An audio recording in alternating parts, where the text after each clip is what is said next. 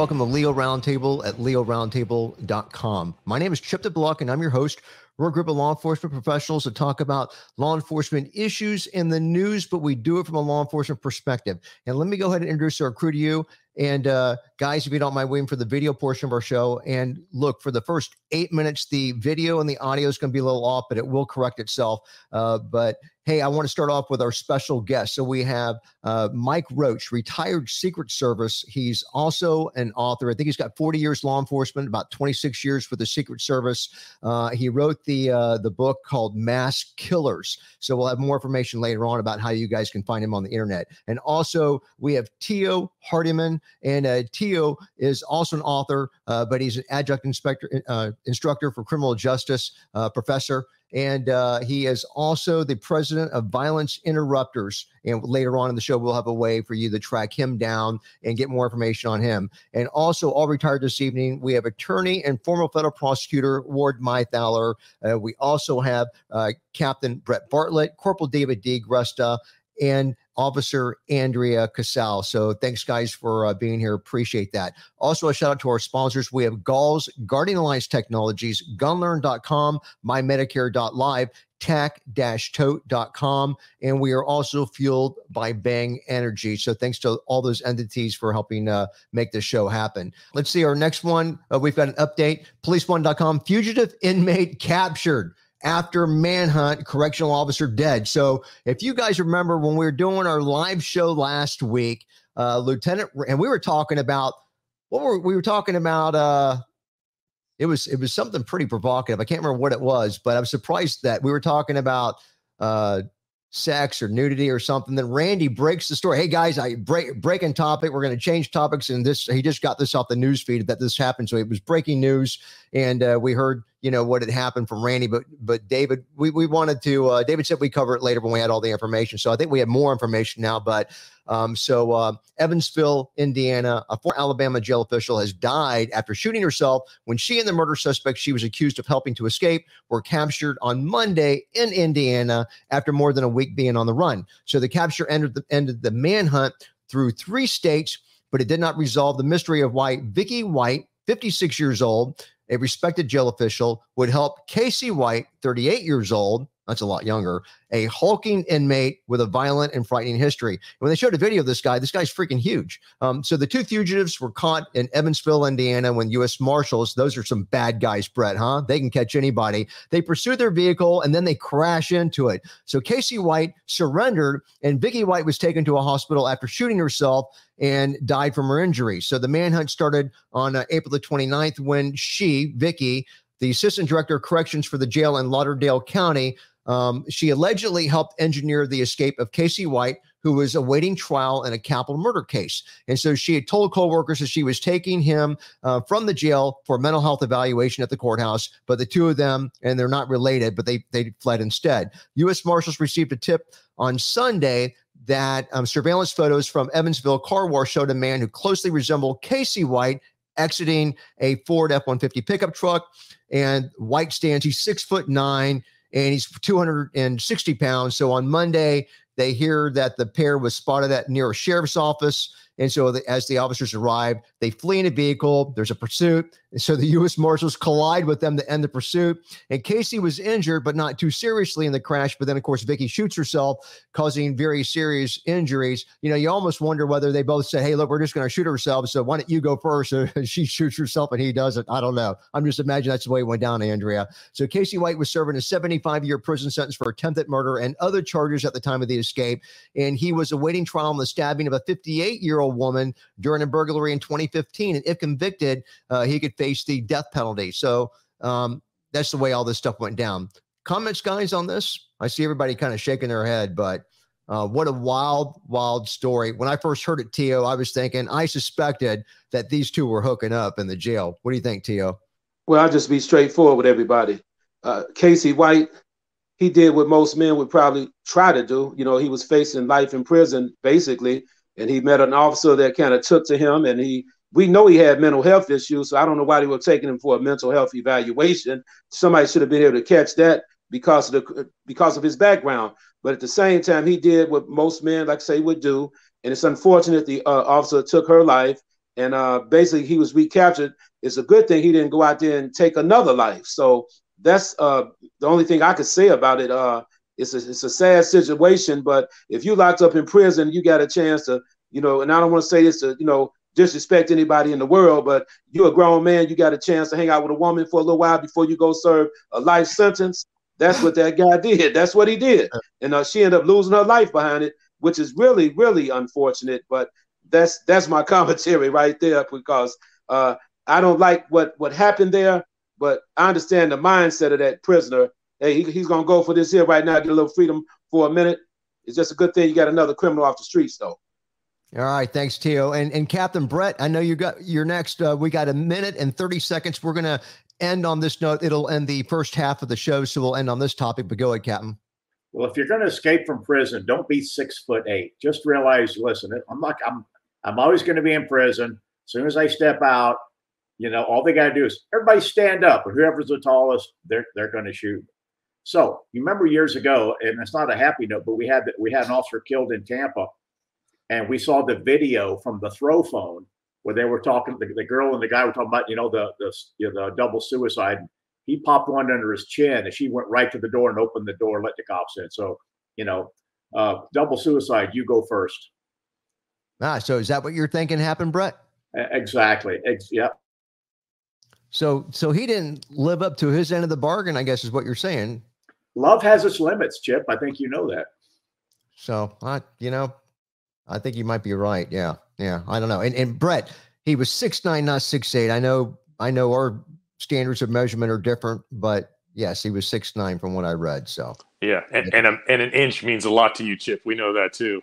It does. I'll admit it. It does. So, guys, we got 15 seconds. Anybody want to throw anything in before we come to the end of the first half?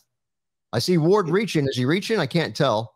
No, he's not. All right. He should have been a football player instead of a murderer. He stabbed a woman to death.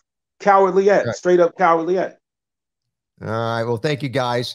All right. Look, that's the end of the first half of the show. So we have a whole nother half coming up. And for everybody watching our show, an hour radio is really made up of 45 minutes of content. The other 15 minutes is news, traffic, weather, and sports. So our 90-minute show is a perfect 2-hour radio program. We will be right back. All right. Welcome back to the Leo Roundtable Show. Guys, let's go ahead and this is the beginning of the second half of our show. Let's start off with a video here on Police One. New video shows 2020 shootout between Chicago cops, that's up in Tio's neck of the woods, and a cuffed suspect. To let him move his hands to the front of his body. Officers say no. Take the cuffs off, put it in the front, please. I'm not putting cuffs in the front. Officers briefly search him and find his phone, money, and drugs, but no gun. Jordan is put into the squad car. Video shows his hands clearly handcuffed behind him. 15-22. For almost 4 minutes, an officer drives Jordan unknowingly armed in the back seat. In that time frame, he somehow moves his cuffs in front and gets his hands on his gun hidden in his crotch. At the station, that officer opens the SUV door and Jordan is waiting for him. 10-1 in the station. 10-1. Dashcam video shows the officer fall to the ground, shot in the face and neck. He manages to find cover behind the squad car and will be okay. Officers nearby rush over to help. The police station turns into a battleground. A shootout ensues. 2 other officers are hit. Drop that weapon! Jordan makes a run for it and hides behind another police car before he's shot and falls to the ground. The wounded officer is seen being helped in the Sally Port. Commotion and calls for an ambulance. At the end of this gun battle, a miracle. 50 shots fired, and everyone, including the suspect, survives. Now, yes, I read that correctly. I know you're thinking, how can a cuff guy shoot? Well, we're going to find out here. So Chicago, newly released video of a July 2020 incident. It shows police exchanging gunfire with a man who had been cuffed and searched. So according to NBC5, Lavelle Jordan was arrested after entering a parked vehicle that had been reported stolen. Officers cuffed and searched Jordan, but a handgun on his person was missed. And I can tell you from police work, It happens. It happens. And I'm not talking with me. I was the guy that would usually find the guns that other cops would miss. But there are cops that miss guns, and that's a whole nother story about where they can hide them. So Jordan was able to move the cuffs to his front and arm himself as he's sitting inside the back of the squad car. So video shows Jordan shoot Officer Jason Cloherty as he opens the squad door from the outside. So a gun battle ensues outside the police station where officers are exchanging gunfire with Jordan, even as they began treating the fallen cop who had moved to cover on the opposite side of the squad car. So 5 officers were treated after the incident. 2 of them actually had gunshot wounds. Jordan was struck by gunfire and he survived. He was sentenced to 31 years in prison on April the 11th, but he dies in custody on April the 19th. Imagine, yeah, I know, David, I'm looking at your face. So I'm sure there's a story there. Maybe Tio has some information on that. I don't know. But we got, over 10 minutes before our next commercial break. Tio, you want to start us off? Yeah, I'm familiar with the case. I watched the video as well. Like I say, the police, they did what's called due diligence, and they searched the young man, but they couldn't find the gun that he had. So the reality of it is that it was a shootout. The young man was lucky he wasn't killed in the back seat of the police car right then and there. He survived, but he ended up passing away later on. So that's the only thing I can say there. Just the police had to be aware to be alive. You cannot leave no stone unturned when you're out here dealing with serious offenders out here. So that's what I saw in the video. And those cops are lucky to be alive. Bulletproof vests save the lives of officers, about 3,000 officers every year here in the United States. So they should be blessed that they were not killed as well, because all it takes is one shot to kind of destroy an artery. You can bleed out. All it takes is 1 second and you're out of there. So that was a tough situation there. Really, really tough. Thanks, Tio. Good point. I don't know, Tio. There was a couple of stones that had been left unturned, and that's where the gun was right underneath the bad guy's stones. So, I get it. Small items, a little. Many of us have missed small things in searches. Bad guys conceal things all over themselves. They slide things in the waistband of their pants, razor blades, handcuff keys, you name it. And small things like that, okay, on occasion they get missed. But a gun in your crotch after a struggle to get handcuffed, yeah, no, that's a poor job. And I would have to say that no, he was not properly searched for a gun to be missed in somebody's crotch. A soft bag of dope, maybe a bag of marijuana or something like that, okay. A small item, very well hidden, keistered even, okay, yeah, but not a handgun in your crotch. That's, guys, you slipped on that one bad. Yeah, yeah, it was an interesting video, but it wasn't necessarily an easy video to watch. When that cop opens up that door and our bad guy's waiting for him. Mistaken? Training video all day. That's for certain.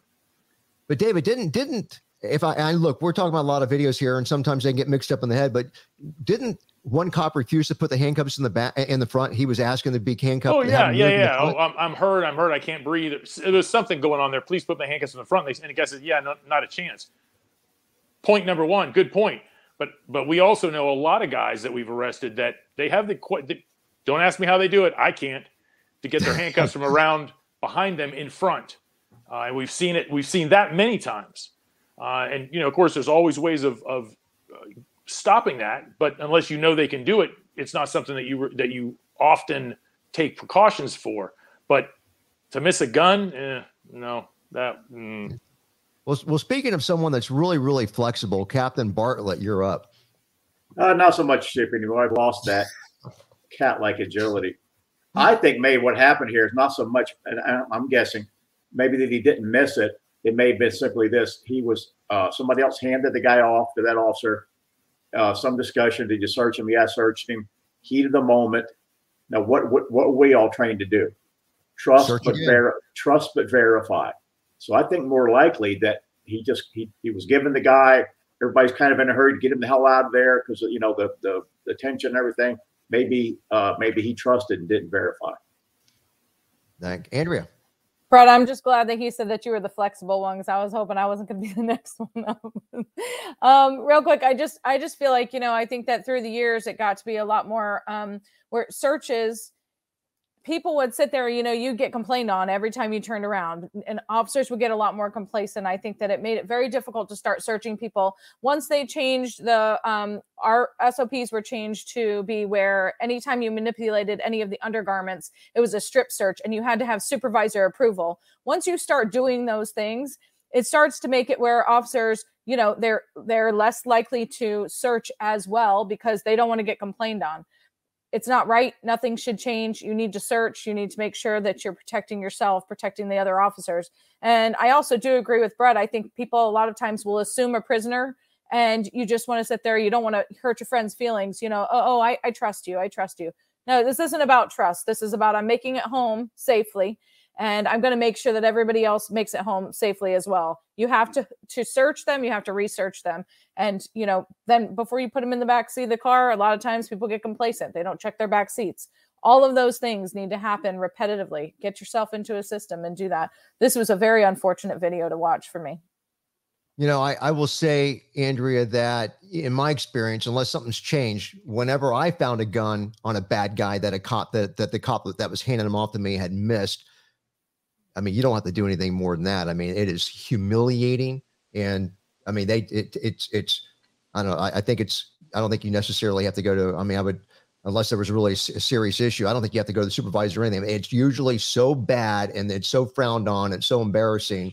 I don't know if your experience is different, David, but with me, they have been so apologetic and it never happened again from that officer. Never happened again. So at least that's my experience. Yeah, it's kind of interesting what Andrea said. Because thinking back, I think I've had more guys' junk in my hand than I care to remember. It's just one of those things that happens. You get them say, "Oh, what are you grabbing me down there for? What are you?" And they try to insult you or whatnot. You're going, "Yeah, okay." That just makes me dig even further, brother. Because I'm going to know everything personally about you before you go to jail, because you can't miss stuff like that. You can't. Go ahead, Tio. Just want to say quickly, there's no margin for error. Not when you're dealing with people's lives being at risk here. No margin at all. And I want to say this for the record as well, especially for some of the liberal people out there that really don't understand what's happening on the ground level. When a young person, no matter if they're black, white, Latino, Asian, or whatever, decide to put on some combat boots and put a gun in their hand and go out and carjack somebody, go break some house and kill that person, they have to deal with whatever comes their way. They can break in somebody's house and that person defends themselves. Or they can try to hurt somebody and the police catch up with them. Don't go trying to cry now because you made a conscious decision to go out there and hurt somebody.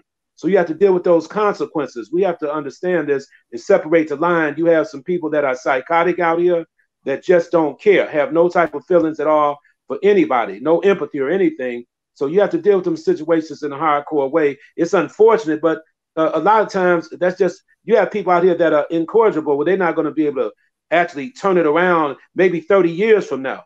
I believe in second chances. Don't get me wrong. I believe in restorative justice and all those type of practices. But we're dealing with everyday life situations. Innocent people are being harmed on a daily basis across America. And we have to stand up for the innocent people out here.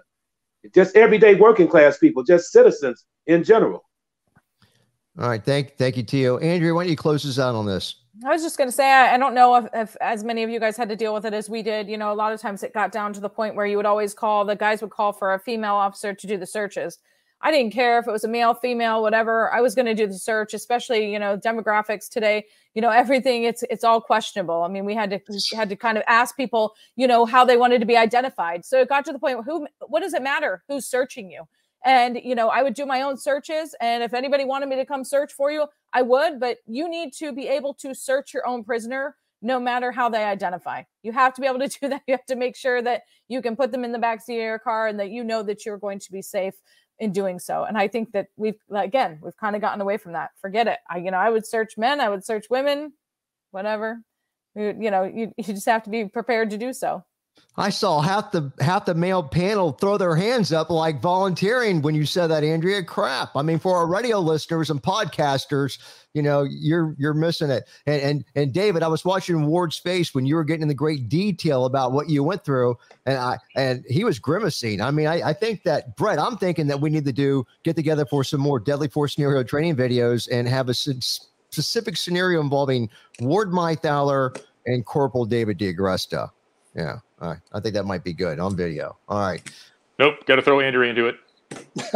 Exactly.